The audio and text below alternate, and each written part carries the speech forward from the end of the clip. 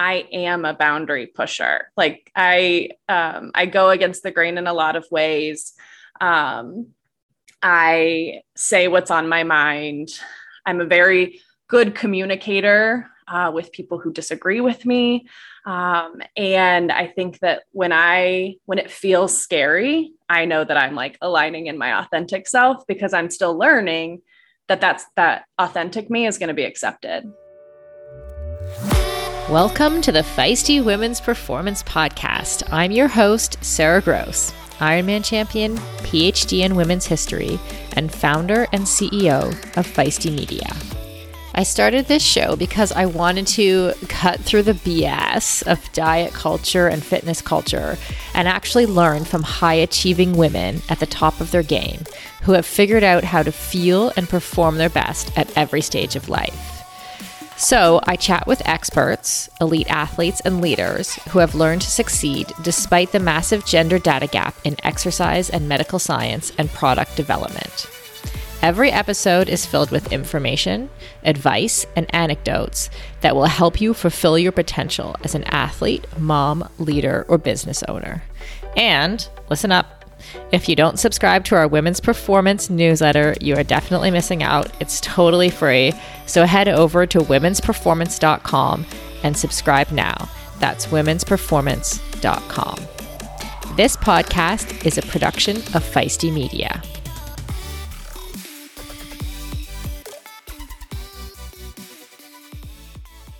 Hi, Feisties.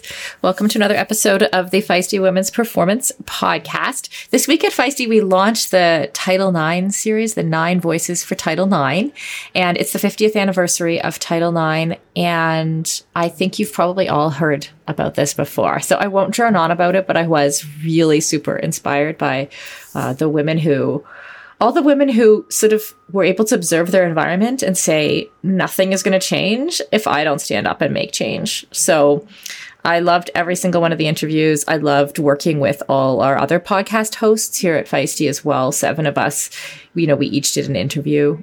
So that was kind of unique as well. And I want to give a special shout out to Inside Tracker because they support not just this podcast, but all of our Feisty podcasts and also Title IX. And they essentially, 9 Voices for Title IX, the podcast series. And when we reached out to them saying, hey, we have this new series, it's celebrating Title IX and women's sports, we heard back from them immediately that they were there to support us. So thank you to Inside Tracker for that and for supporting us here on the Women's Performance Podcast. And that Title IX series will show up right here on the Women's Performance feed. So you don't have to do anything. You don't have to move. All you have to do is listen.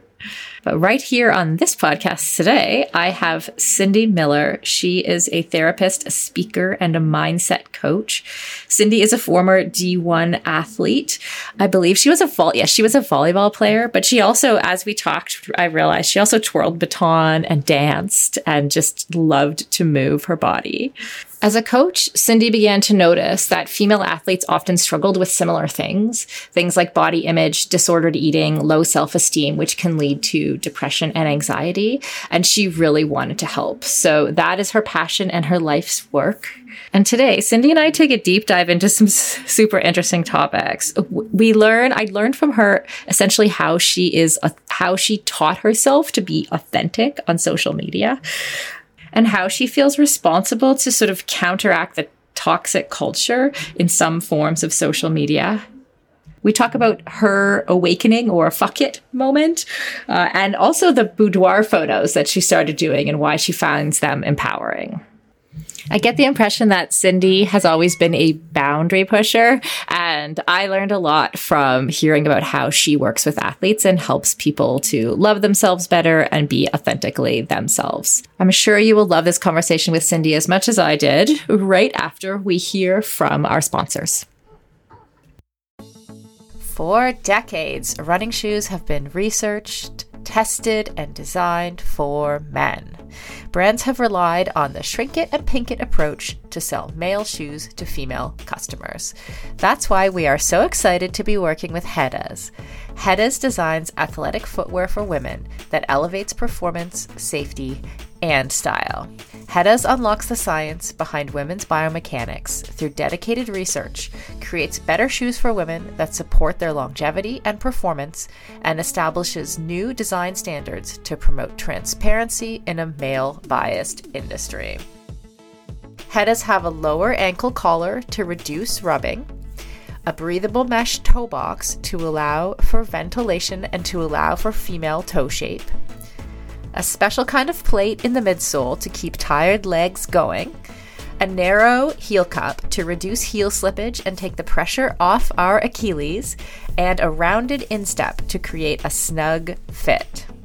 HEDAS has 3 shoe models designed for different sessions: the Alma Cruise for long runs, the Alma Tempo for training days, and the Alma Speed for pushing the pace. I've personally been running in the Alma Cruise and I love them. It's the shoe I always wanted and never knew I needed. The fit is perfect in every way. You can get your own pair of HEDAS at hedas.com and use the code FEISTY20 for 20% off. That's FEISTY20 at hedas.com, and it will all be in the show notes. Building muscle can be tough, and gains can be so slow, even for those of us who do a lot of strength training. As an ex-endurance athlete who is now in perimenopause, I know this all too well. It can be frustrating to put in the time in the gym and not see the results I'm looking for. That's why it's super important to take the right supplements at the right time. One of those supplements is essential amino acids, which are needed to trigger muscle protein synthesis. Muscle protein synthesis happens when you eat high-quality protein, like eggs or whey. And by supplementing with additional essential amino acids, you can make sure you are getting the full benefit of your training sessions. Targeted essential amino acid formulas can be up to 4 times more effective than just eating protein. I've been taking amino acids for almost a year, and in combination with eating quality protein and a couple other supplements, I have managed to turn the tides on age-related muscle loss, which starts at 30 for women, by the way, and I have continued to make strength gains as I head towards 50. AminoCo has been a long-time sponsor of Feisty Media and has supported all of our brands and podcasts over the years. I recommend starting with AminoCo Perform, and you can grab some at aminoco.com/performance. If you enter the code PERFORMANCE, you will save 30% and receive a free gift if it is your first purchase. Give it a try and let me know how it goes. That's aminoco.com/performance and use the code PERFORMANCE to save 30%.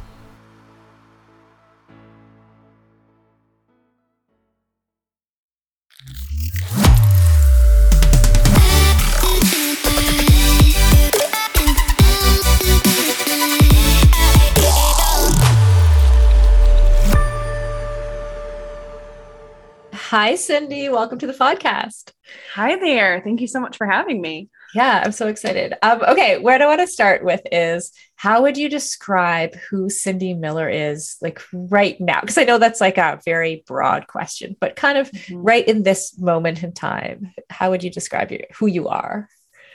Yeah, I really like this question because I think so much of life is like cut and dry and such like we're trying to fit everything into a box. And so to ask such a broad question feels kind of right on brand, if you will. Mm-hmm. And so right now, Cindi Miller is a woman who within the past 2 years really kind of took this like transformation of faking confidence and pretending like I had all of my stuff together and posting on social media for likes and comments and affirmations like externally, to over the past couple of years really taking this like I don't give a fuck approach.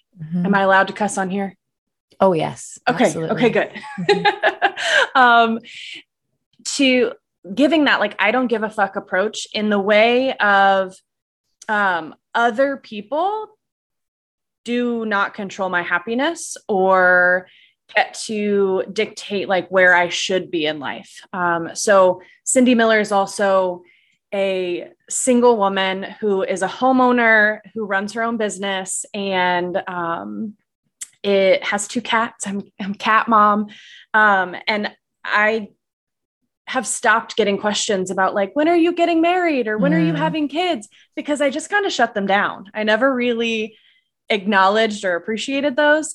And so I coached volleyball for a really long time, and I know we'll get into that later, but Coach Cindi was my Instagram handle, and we'll talk a little bit about social media too.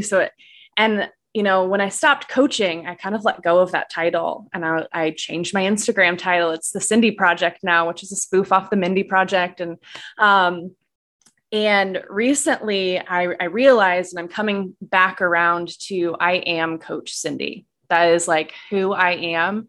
I just like crave and desire to help as many people as possible in all of like the facets of my passions. Yeah, I think I'll stop there. I love this. Okay. I have follow-up questions. Of course. Okay. Was there something that you said you had that transformation into authenticity with what you were putting out in the world? Like, did something trigger that transformation or that desire to change? A lot of it had to do with COVID. I moved from North Carolina back to Indiana, which is my home state, and did bought a house. And then COVID hit, and I was super isolated and had no one to see, no one to connect, no distractions. So I did a lot of introspection, a lot of journaling. I was working at a job that just didn't satisfy me. And so I really jumped in head first at like, I need to make a change, and I have all this time to do it and space to do it. And so I feel like really the triggering event, if you will, was having all this alone and isolated time, which I love. And it was like forced for me. So I didn't feel guilty for it. I didn't feel like I was ignoring other people. I just got all this me time. Yeah. I think, being authentically yourself, we use that language at Feisty too. Like, I think it's something a lot of people aspire to, but I recognize for myself, and I'm assuming other people feel this way too. Like, sometimes it's hard to recognize when you're being authentic. Do you know what I mean? Like, how do you know, like when you're putting something out on social media, or how do you know, okay, this is truly my authentic self, that you're shutting out those outside voices or that you're listening to outside voices only in ways that align? Like, how do you make those decisions? When I am sweating and think, oh shit, before I post it. That's when I know I'm being authentic. Interesting. Because I have been and like I talk about, like I'm a recovering perfectionist or recovering people pleaser. And so the stuff that I used to put out, I knew people were going to agree with it. People were going to like it. People were going to align with it. And now I push the boundaries a little bit. And I am a boundary pusher. Like I go against the grain in a lot of ways. I say what's on my mind. I'm a very good communicator with people who disagree with me. And I think that when it feels scary, I know that I'm like aligning in my authentic self, because I'm still learning that authentic me is going to be accepted. Right. And so, as you get that feedback loop going, so you're like, you're about to put something out in the world, you're feeling scared about it. And then you must get positive feedback though, right? Because like, I think people respond really well to authenticity, and they recognize it. Right. So like, is there a moment where, you start to know, okay, those things are both true. Like, I'm sweating about it, I'm putting it out in the world. And then also, I know people are going to respond well to this. Yeah, it is getting easier, because I also am finding that my followers, my friends, my loved ones, even if they disagree, even if they're like, I would never do that, even they're like, that's Cindi. And I have gotten a lot of, one, people will comment on the post, and two, I get more so direct messages of women like holy shit, like I wish I could do that. Or you have no idea how impactful it is when you speak on this. Like, please keep doing it because I'm too afraid, or things like that. And I think that definitely is creating safety. And I think one of my most recent posts, I shared that like every time I do it, it's getting easier. And because I am receiving positive feedback. And the negative feedback, I think it's Brene Brown that was like, don't take advice from somebody who's up in the stands. And like one of her latest books, can't remember the exact language, but I think that like, if they're not in my life, if they're not adding to my life, I don't really care what their feedback is. Mm-hmm. So if it's negative, that's kind of how I look at it. Right. And have you found that in being more authentic in that way, that you're attracting the right things into your life? Like, have things changed for you? Absolutely. I am a certified non-woo-woo person. And within the last 2 years, that's been something that's very much shifted in my life with aligning, like learning about my astrology chart, learning about my human design, learning about, and I'm a therapist. So like different personality types and such, and learning about kind of the energies and what like feels good. I've really learned that I'm not a chaser. I don't really work well with that. I don't handle rejection very well. If it's something that I am like going after, if I put all of my like eggs in a basket, like I don't handle rejection very well, because if I am putting it forth, I feel like it's going to go well. And so one of the things that I've learned over the past couple of years is like this idea of receiving. And if you're into like words of the year, 2022, my word is receive. And I find my connection with you all to be part of that receiving that, I just got a random message from Carrie one day and I was like, oh my gosh, this is perfect. Yes, absolutely. And that has started to happen more and more, as I think I've built up my confidence and authenticity and showing it. Mm-hmm. Cool. I love it. Okay. My first question just turned into 6, Okay.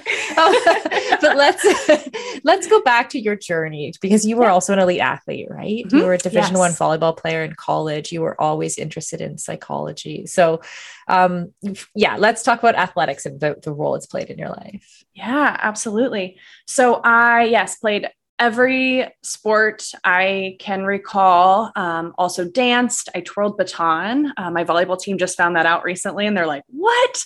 Twirled baton, danced. I was a cheerleader. I did basketball, volleyball. I ran track. I did softball for a few years. I love being a part of a team. That was the biggest reason for me. And really in high school started to kind of go back and forth on, am I going to play collegiately? I wanted to be a doctor of psychology. I took a psychology class my senior year, and I was like, this is it. This is what I want to do. Human behavior. Mm-hmm. And decided volleyball was what it was going to take me the farthest away from my hometown. Nice. I was really fixated on getting out of the Midwest, trying something new. So I took a scholarship at UNC Asheville in the beautiful mountains of Western North Carolina. I love Asheville. Yes, they reeled me in. I took a official visit during leaf season, like the October, November, when it's beautiful. And I was like, oh yeah, they know what they're doing. Right. I'm here. So I played 4 years there, and I always tell the story of like my freshman year, I had never worked so hard. Sports had always come easy. I was like just an athlete. Like the athletic part of things came naturally. I come from a family of athletes. And my freshman year, we were in preseason 2 to 3 times doing something in the gym or the weight room or the pool. And 2 or 3 days in, I called my parents and I was like, if y'all would have came back through, because they went like drop me off and went on a little vacation. I said, if you guys would have came back through, I would have gotten the car and been like, take me home, because it was just so hard for me. And I didn't know what I was capable of. Like I had never had to work hard. Yeah. And yeah, it was really fascinating because that was when I learned like how amazing teammates are. And that's another thing I could talk about forever of like how amazing it is to have like such a camaraderie when you go to a college campus, to have someone to walk to class with every day. And you already know where all the stuff is on campus. And so played 4 years at UNC Asheville. My senior year, the coach that was coaching me my freshman through junior year took a job elsewhere. And ironically, they hired the person who was the assistant coach before I was a player, and they hired him as the head coach my senior year. So I was familiar with him. It was a really smooth transition. And upon graduation, I was looking at graduate school for clinical counseling. My path had already been forged. I was ready for it. And I was going to graduate assistant under the coach that had left at the school that she was at. They had a master's program. And about a month or two prior to me accepting that role, the assistant coach quit. Wanted to start a family, was like, I can't do this right now, like needed a shift in her world. And so the athletic director had already met me. The coach knew who I was and said, do you want the job? Do you want the assistant coaching job? And I was like, like more school or a job? And so I took the job and figured I'd postpone clinical counseling for the time being. And then started college coaching. I was at Winthrop University for about 8 months. That same coach took a job at East Carolina University, and I went with her. And then I was there for 4 full seasons, kind of 5 years, because we got there in the spring. And I recruited, and I did all of the kind of like player planning and whatnot. And that was really where I saw, okay, it's time for me to go back and do what I was meant to do. Oh, interesting. Okay. So I was going to say there, having your interest and your expertise in psychology must have been helpful as a coach, right? And then what was it that you saw that made you go back? So I specialize in eating disorders in my therapy work. I have transitioned into taking some athletes and other areas of concern and struggle, but eating disorders, I had a teammate, I had my players were experiencing like diagnosable eating disorders, and there wasn't help for them. There was a counselor on campus who could see them once a month, maybe. They could pay out of pocket for a specialist. They could, deal with it and ask their teammates to help them. There just really wasn't something set up at that time. We're moving in the right direction in college sports here, but so I was recognizing they were coming into my office with relationship issues, with food and body image issues, with, struggling with school and all of that. And I felt really, really like ill-equipped because I had nowhere to send them either. So I was coming home from a recruiting trip and walked into my boss's office and said, I think I need to quit. She was like, what? I was like, yeah, I've been reading this book. And the book was Mindset by Dr. Carol Dweck. I like about growth mindset, fixed mindset. All right. And yeah. And I realized I was like, I am very like, I'm just going to be a coach forever. Like I'm good at it. Like and this shifted things that just because I was or am doesn't mean I can't go and do that again, but I needed a shift in kind of life and plan. So I quit coaching and then ended up enrolling at the same university. So I got to stay with the team 2 more years and be kind of like the graduate assistant. Oh, nice. Which was really cool because I got to see that development. I really started to utilize some of my skills that I was learning and talking with them. They had like office hours with Cindi, where they could come in and I could practice my skills and they could, vent for a little bit without any fear of like repercussion or anything like that. So that was this beautiful blend of how everything seemed to come together. Mm-hmm. I love it. And then most recently, you've combined sort of all of your passions with this project, sport, food, and mental health. Mm-hmm. So what is that? Because I know that you you study traditional psychology, but you also have some other skills in other areas beyond that. Like, how do you bring that together, and how do you treat if that's even the right word, how do you help an individual athlete? Yeah. So sports food and mental health is it started out as a blog. I was like, I'm going to start a blog. I'm going to write. I like to write. And it quickly became, I want a bigger platform. Because those three things, the sports is what brings everybody to my page, or they see the sports. And then food, eating disorders, skyrocket, like 4 times the average human. If you're an athlete, you're up to 4 times as likely to have an eating disorder, because of body aesthetics, expectations, the pressures, perfectionism, that sort of thing. And so utilizing kind of my normalcy, I'm going to put it in quotes because normalcy, however you define that. I'm not a dietitian giving you like, these are the amount of this you should be eating, but just the idea of like letting go of the pressures of food intake and dieting and all of that. And then mental health really encompassing everything else that I feel is so important to the well-being of the athlete. We talk about physical health all of the time. And I think we're starting to have the conversation about mental health, but it still feels like just talk. And coaches are saying, I'm caring about them. I'm asking them about their day. But I have found that some coaches are using that against them.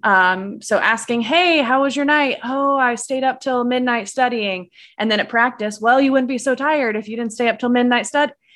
That's not okay. That's not taking care of the athlete and the student as a whole. So really those 3 things came together because that is a part of, you started this conversation with who is Cindi Miller. Those 3 things are like my core passions, are, the 3 of those things. It's interesting. Like that intersection, we've talked about this a lot on the podcast, right? Like that intersection between sport, food, and mental health, exactly as you put it, I think it's so relatable. Like that as a young girl, for example, like I had a minor eating disorder, right? I was an athlete. I loved being athletic. I related a lot to what you said about, like sport coming easily. Right. And then like we hit puberty or whatever. And then there's these cultural messages that tell us we're supposed to look a certain way, or like, our bodies change really quickly. We become awkward, or I can't keep up with the boys quite as much as I used to be able to, that kind of stuff. And then like, it's hard to sort of get out from under like a lifetime of the negative ways that intersection like plays out in our individual lives. Right. So like, what strategies do you use like with athletes who come to you to help us like get to the place where we're just enjoying being in our bodies, loving our sport, and feeling good about ourselves? Yeah. One of my favorite books that I recommend that I love, that's amazing, is More Than a Body by the Kite sisters. They're Lindsay and I can't remember the other one's name, so I should have just said we can find sisters. It. More Than a Body. More Than a Body. Okay. Yes. Yeah. Their tagline and what has really the tagline of the book, the subtitle, if you will, is your body is an instrument, not an ornament. And I think that athletes in particular have this double-edged sword, particularly female athletes, if I have really strong shoulders, that's great for swimming. And everybody's like, oh my God, your shoulders are so great. And then you try to fit into a dress top and it feels a little awkward. And people are like, when you're dressed up and out hanging out with your friends, you're like, oh my God, your arms are so big. And you're like, oh, and are they not supposed to be? So it's this double-edged sword body image. Yeah, totally. Often the message you get from the sport that you're in with your peers is different from the one that you get in the world at large. Yes. And so I think that, when I'm working with an athlete, there is a lot of what I call unlearning. And I use the word curious and investigator, like all of the time. kids these days, people I work with nowadays don't know who Inspector Gadget is anymore, but I used to use that as an example of like, get really curious, like from the standpoint of like, well, because chips are bad, for example, if that's the like belief that they've come to know, why? Where does that come from? Who told you that? Where did you learn that? Why does it feel like you struggle to let that go? Like if you're hearing other people say chips aren't bad, like why doesn't that stick? Right. This is kind of the push right now with TikTok is there's these quick bursts of information, and whether it's valid and true or misinformation and baloney, we pick up on it. Right. So, I've had people come in like TikTok told me to drink 8 quarts of water and I'll be skinny or whatever it may be. Like, did you even question that at all? Like, where did that come from? That's hilarious. Sorry. My daughter, she went through a phase where she was learning to be a witch on TikTok. Okay. She's 11 now, and this goes back a couple of years. So and she's, Mommy, I know how to be a witch. I've watched over 100 TikToks on it. Okay. I'm like, give me a potion, Anyways, go ahead. Yeah, absolutely. Like and the more you watch it, the more it shows up. Like the algorithm on there is amazing. My TikTok is full of other therapists, cats, and I can't think of another thing. But I think that, so from that perspective, it's a lot of curiosity. Mm-hmm. And then validating, of course, you want your body to look different. Like everyone in the world says, like, you should care about your body, and really validating that that's a normal feeling and we can change. What's the risk? Oh, that I'm going to gain weight. Okay. So what's the worst thing that's going to happen? Everybody won't like me anymore. How likely is that? So I have, a lot of my current like players that I coach a club team. They often joke that if I ask those kind of questions during practice, they're like, oh, therapist Cindi just came out, because I can't table it I'm always like questioning it for everyone, my friends and people I interact with. I'm like, why do you think you said that so quickly? Everybody's like, oh, here's Cindi again. Yeah, I see that, but valid points you're making. Also. Yes. I'm wondering about this curiosity piece that you just mentioned, like the Inspector Gadget thing. Do you mean like curiosity about our own thoughts? Like why we're thinking that? Right. Interesting. So that takes the ability to be able to like separate yourself from what your thought actually is. Like, how do you help people get to that point from between like buying into your own bullshit, which is like believing the thought immediately when it comes in, and creating that gap? Like, actually, I can move this thought over here. I can look at it and examine it and see if I want to change my thinking in the future. How do you help people do that?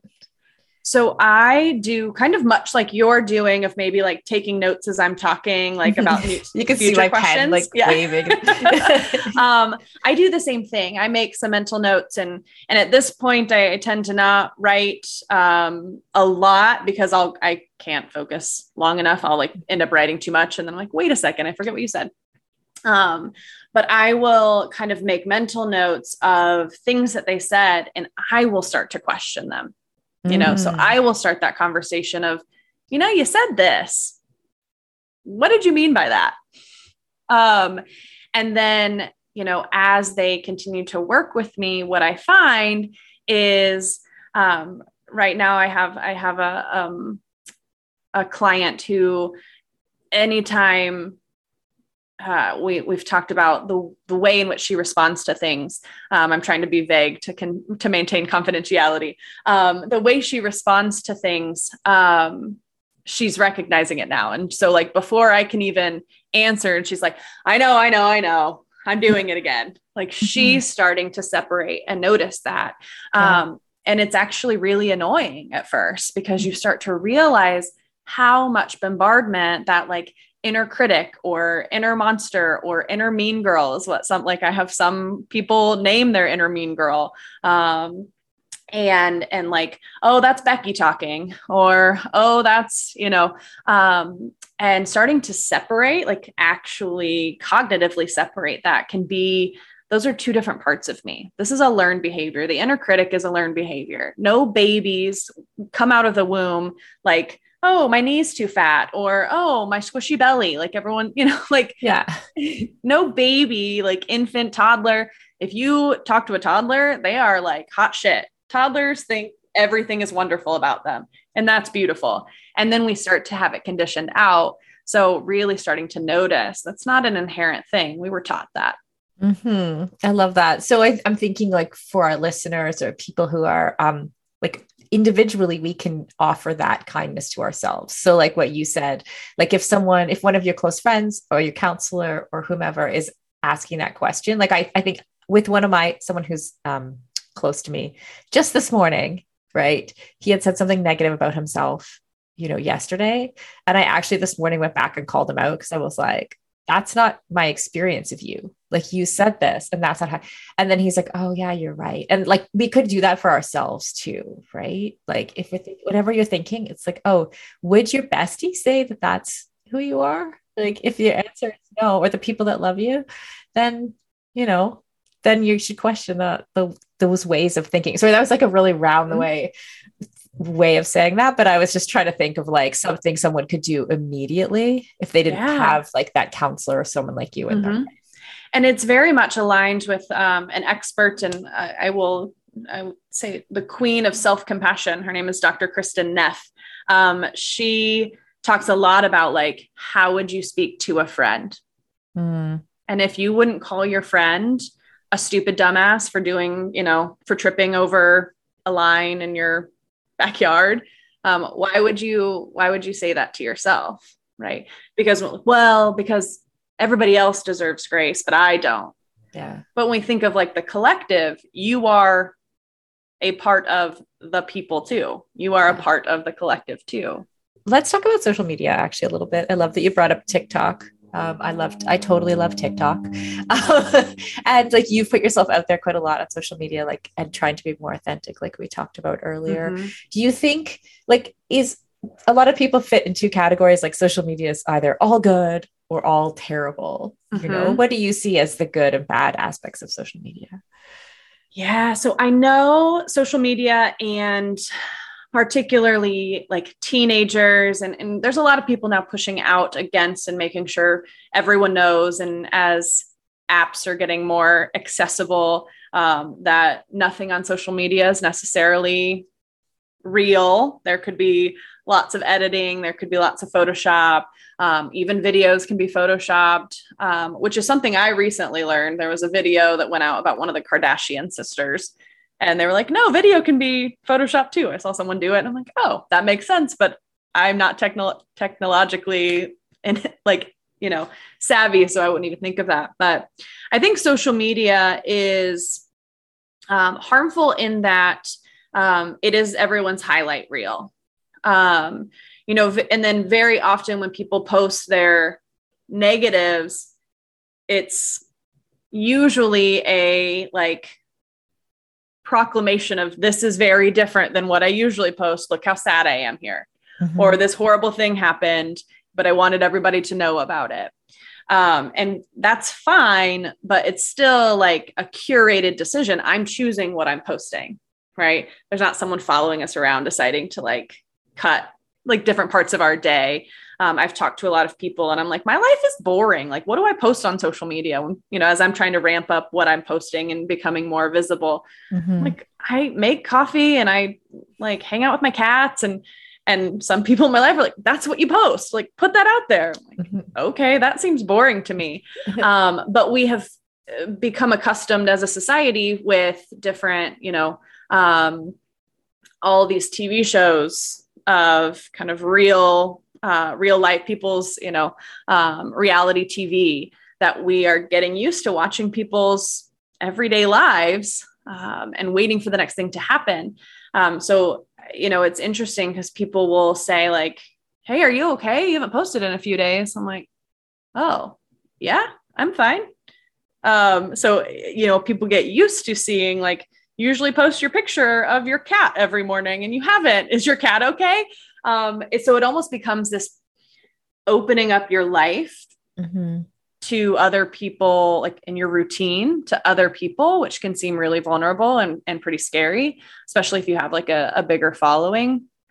And some of the things that I have battled with of social media is I've gone through times where I've deactivated my social media accounts, and because I will find myself scrolling and scrolling and scrolling, and I'm like, I don't even know who these people are. Like, why am I still watching this? So I'll deactivate for a while and come back, and it always feels nice to be off of it. And one of the things that has kept me on and engaged has very much been, I feel it in my core responsibility to counteract some of the atrociousness of what I would consider bad social media. So some of the, blatant diet lies and the, different types of things that feel really toxic and could be harmful. And so if there's enough of us who are utilizing social media to promote a perspective of like self-love and wellness and authenticity, then at least they have the opportunity to see that too, right, as well as the other stuff. Right. Yeah. It's interesting. I had a couple thoughts there with the highlight reel thing. Part of me is like, you hear that a lot, right? Yeah. A part of me is like, like my Instagram's a bit of a highlight reel. Like I'm authentic in the way I'm posting those highlights, but I'm like, but that's just because I have a boundary, which is like, if I'm at home and I'm stressed about something or I'm angry, or I'm upset, like I want to take care of myself, either by myself or with the people closest to me. Like, I don't want to deal with that on social media. And I think I kind of have a right to that, right. So I feel like as long as I'm being authentic in my highlight reel, then that's okay. And also I'm not sure I want to scroll other people's problems. Right. No, I mean, a lot of the times we hear like people will be like, hey, maybe you should see a therapist about that. Or, hey, maybe you should like talk to your grandma about that really awful thing that happened. And so I think like the highlight reel idea too is also like just having the awareness and insight that everyone's posting their highlight reel because some people don't.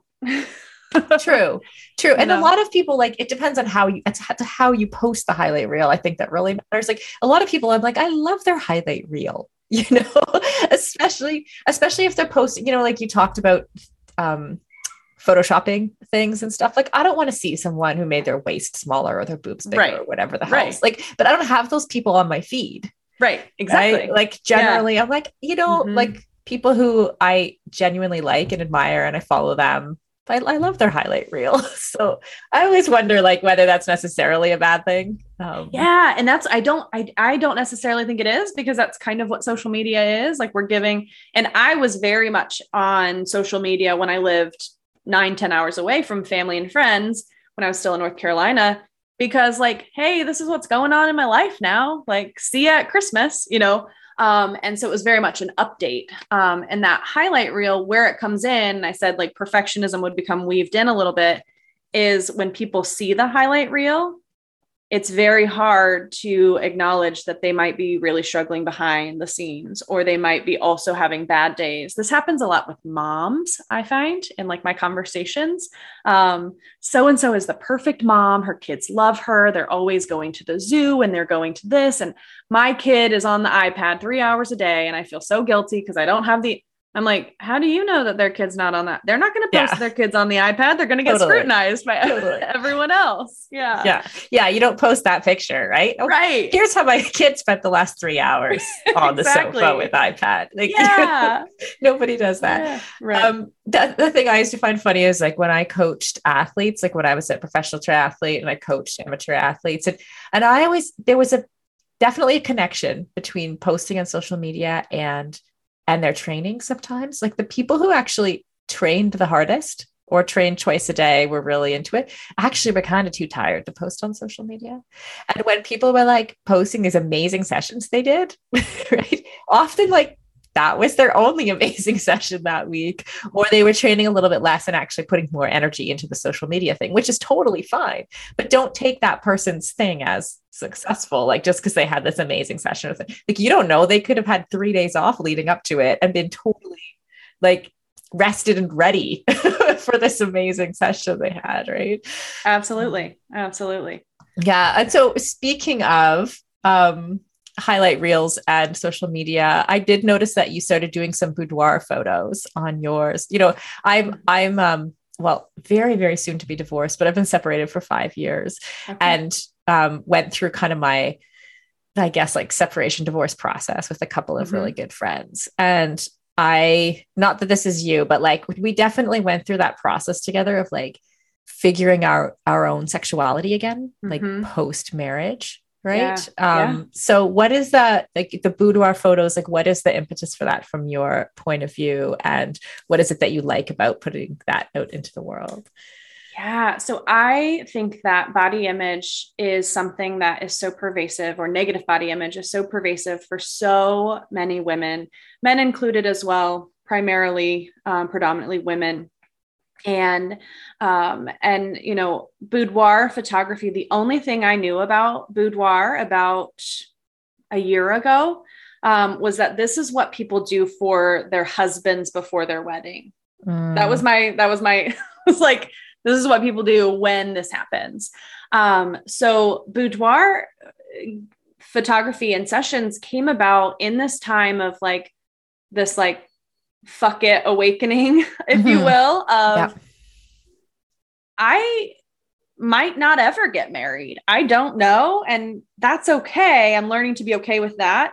But I'm also not going to wait to do all of these other fun things. If that's what I have to wait on, like I have to like show it to a partner or whatever it may be. And so, the initial reason for doing it was it was called like a mini session. It popped up on my Instagram ads and I was like, how much is this? Okay, I'm going to do it.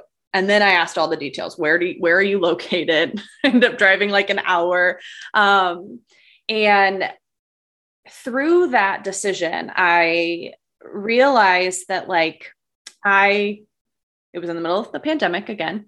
So I'm wearing sweats, big baggy college 15-year-old sweats, like every day below my camera. So I'm doing all my work virtually, and a top. And I was like, you know what? I don't remember the last time I bought myself a new bra.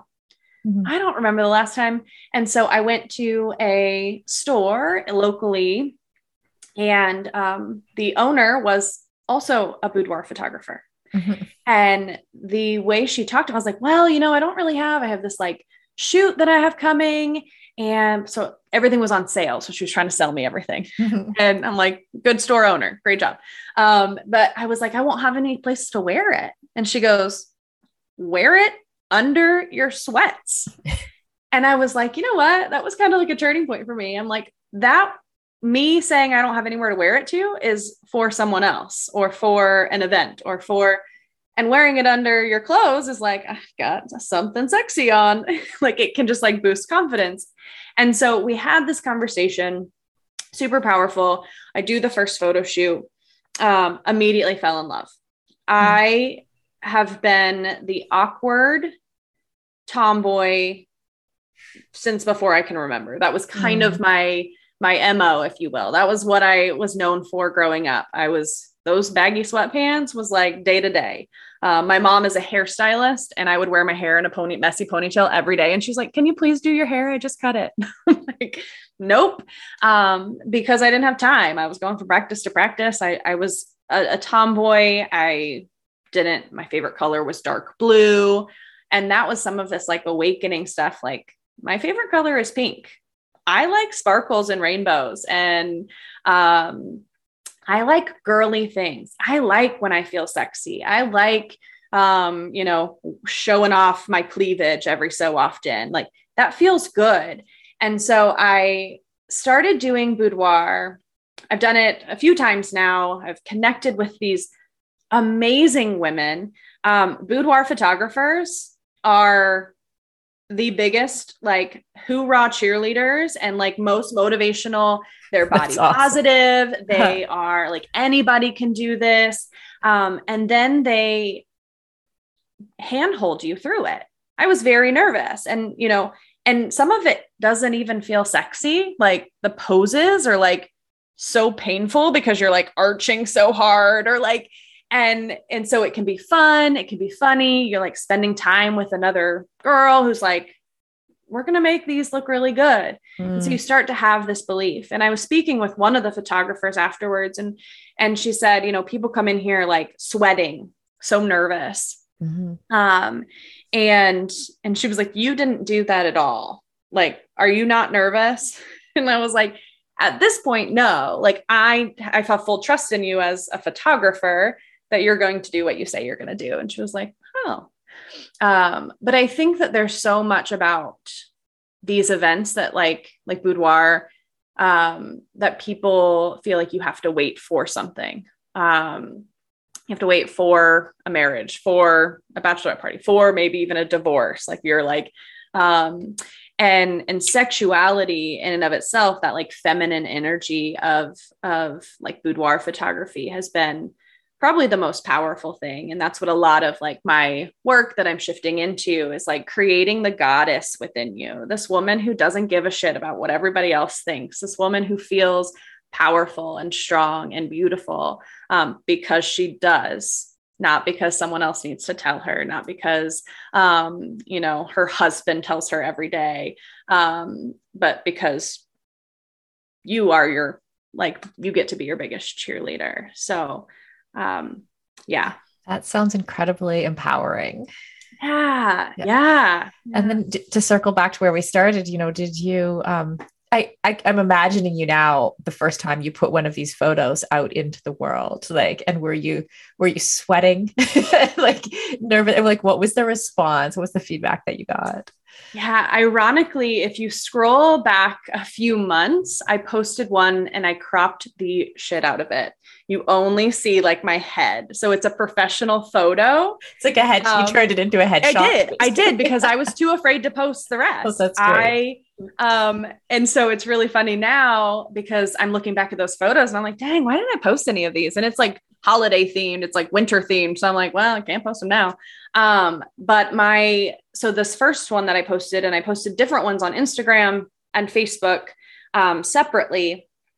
I still chose the black and white one because it was a little more shadows and didn't accentuate because I was still afraid. And then last week I did the Why is Boudoir photo and like, here are my boobs and here's my butt. And like, you know, here it all is. And I think that like, so that's just a like transition or shows like the progress of my own being okay with what I'm putting out there. And knowing that it's not about, you know, a lot of the times like boudoir sexy photos is like, it's for the male gaze, for male attention, for like looking, my Instagram is like 90% women, and women who are like me. So it is, you know, this place of I'm doing it both for me and to let other people know about this empowering experience and opportunity too. Right. Shit. I'm sort of just blown away by that. It's so, I had like a question, like waiting. I should have said the only time that I didn't write it down. Like, of course. Of course it is. Oh, it sounds like this is what it was. It sounds like, this has been very empowering for you personally. Do you feel differently when you're when you're walking down the street in your sweats, wearing your fun undergarments or whatever, like, has this whole process changed the way you feel on a day-to-day basis? I would say yes, absolutely. I think that it has reminded me that, like the external perspective doesn't matter. Like, and even if you're not always confident without makeup, I go 90% of my, throwing these stats out, maybe it's like 80, I don't know, 90 feels good because I used it earlier. Most of the time I am barefaced. And so when I go out to Target without makeup and with my ball cap on and in my sweats, anytime I notice like a thought, like of potential judgment, oh, that person probably saw my big zit on my nose or thinks my hair looks really greasy, which it is a lot of the time too. You know, what comes to mind is one of those boudoir pictures. I'm sexy as fuck. like, wait a second, like this is just a part of me. And I think that providing that like opportunity for everyone else to recognize, like, when we talk about body image, the idea of a positive body image, really people think that like people like me, who I talk about and promote body image all the time, are just walking around like, I'm so hot, my body's so great. And that is not the case at all. Like body image, like we are bombarded with the societal expectations too. And so, I know that I'm in a larger body than I have ever been, or my body has changed drastically since I was a, collegiate athlete. And that sometimes shows up. I put a certain pair of shorts on and I'm like, oh, that sucks. I should probably lose some. And then I'll stop myself and be like, go buy yourself a new pair of damn shorts. Like, it's fine. Right. This idea of those intrusive thoughts that we started with. Yeah. They still show up. That insecurity still shows up, but it's how I respond to it. And that's right. Yeah. And as you were saying that about like someone walking around thinking, I look good, I'm amazing, whatever, like even just shifting that, like, oh, when do I feel good? I was thinking, oh, I feel good when I think, like when I actually like feel good in my own body. Mm-hmm. Right. So like I feel good versus I look good, like I feel good. I feel my best in a couple hours after I work out. Right. I like actually plan certain things for that time too. But it's I love that. Yeah. And like, it's like, I feel good. It's a completely different thing. Right. Than like, I look good, or that somehow that like you've said many times during our conversation, like the way the external world is perceiving us. Yeah. Yeah. And a lot of the time the external world isn't noticing you at all. Oh, they don't even care. Nobody cares. They're probably too worried about their own stuff. That they're like, exactly. Oh, you had 2 different shoes. I didn't even notice, or whatever it may be. Exactly. Like you might as well feel good, because really nobody else cares. Yeah. I love it. Okay, Cindi, this has been so fun. Where can we find you? Where can people follow your journey? Yeah. So I have my kind of like personal women empowerment and embodiment is Instagram at the Cindi Project. And the sports, food, and mental health is just that, at sports, food, and mental health. Both of those have more information and that sort of thing in my bio. Things coming are some courses. I've got one on boundaries coming out soon, that we're going to just talk about why boundaries are important and how people are people pleasers and not really doing things in their best interest. And then on the athlete side, I'm just going to start doing some team talks with different teams about body image and food intake and mental health and that sort of thing, as well as a communication course that I'm so excited about. That's going to be how athletes can learn to communicate with their coach, and then like having workshops where they can practice that with other people, because it's always scary to approach a coach about something that's really hard for them, whether it be mental health, needing to miss something for something else that's important to them. So lots of fun things coming. I'm very excited for this summer and fall. Yeah, that sounds amazing. Wow. Okay. Well, thank you so much. It's been so fun. Yes. Thank you for having me. I appreciate it.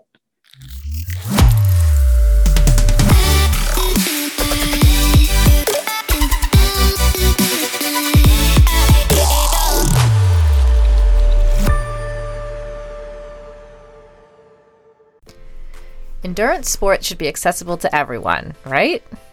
That's why we are so excited to be partnering with Motive. Motive is one of the fastest growing training apps in the world today, with thousands of amateur athletes signing up every month and a nearly perfect 4.9 star rating in the App Store. You are not a template, and your training plan should not be either.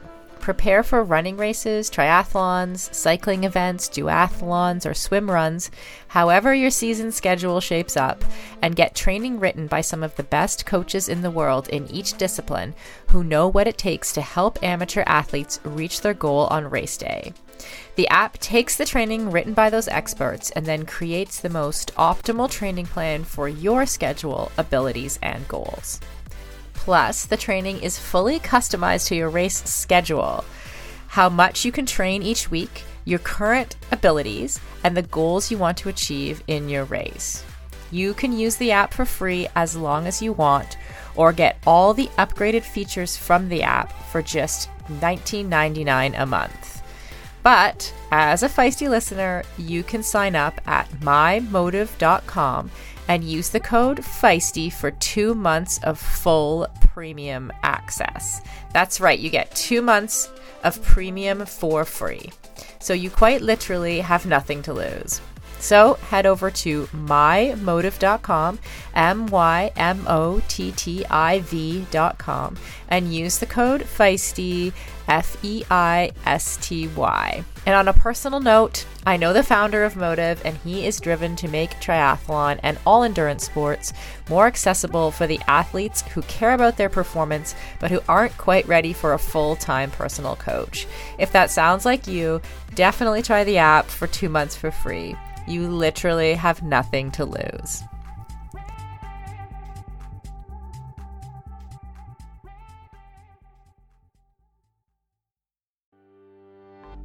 As we head into summer, rest and recovery are critical for improving sports performance, reducing stress, and living a long and healthy life. We should all invest in better sleep. So, think about the thing you lay your head on for 8 hours a night. If it's not exactly right for you, it can lead to needless tossing and turning, or worse, have you waking up with an unrelenting kink in your neck. My new Lagoon pillow has helped me improve my sleep immensely by pairing me with the performance pillow that has everything I need. So I personally was matched with the Otter pillow. Shout out to Team Otter, which I love because it has a gentle cooling effect. And I was able to choose how much stuffing I wanted in it, which is super important to me because I'm doing a decent amount of CrossFit these days and my shoulders are kind of creaky. So having a pillow that is stuffed just to the right height keeps my neck and head in exactly the right position and comfortable for the entire night. And as of fall 2023, Lagoon launched their 100% mulberry silk pillowcases. It's cool to the touch, buttery soft, and great for your skin and hair. You've got to go check out this pillowcase if you want to feel great and look great every morning. Waking up for morning workouts has never felt better. I'm refreshed and pain-free thanks to my Lagoon pillow. To check it out for yourself, go to lagoonsleep.com/performance and take the 2-minute sleep quiz to find your perfect pillow match. And then use the code PERFORMANCE for 15% off your first purchase. That's code PERFORMANCE at lagoonsleep.com/performance, whole 15% off, and the link is in the show notes. You can just click through there.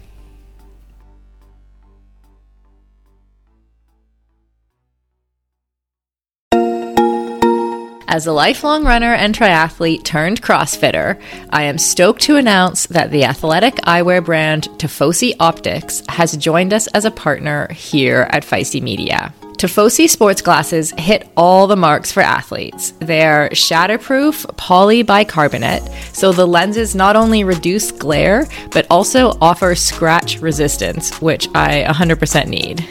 They stay in place when you are moving. The hydrophilic rubber nose pads actually get more grippy the more you sweat, so they are secure and don't slide down your face even when you're running in hot conditions. No matter what sport you do, Tifosi has shades for you. Whether you love tennis, fishing, pickleball, running, cycling, or just hanging out on the beach. They are super reasonably priced, which I love, so I can have multiple pairs that go with any outfit. And of course, Feisty listeners get a special discount. So head on over to tifosioptics.com and use the code FM20. FM as in Feisty Media to get 20% off your order. That's FM20 at tifosioptics.com. I'll put a link in the show notes to make it easy for you.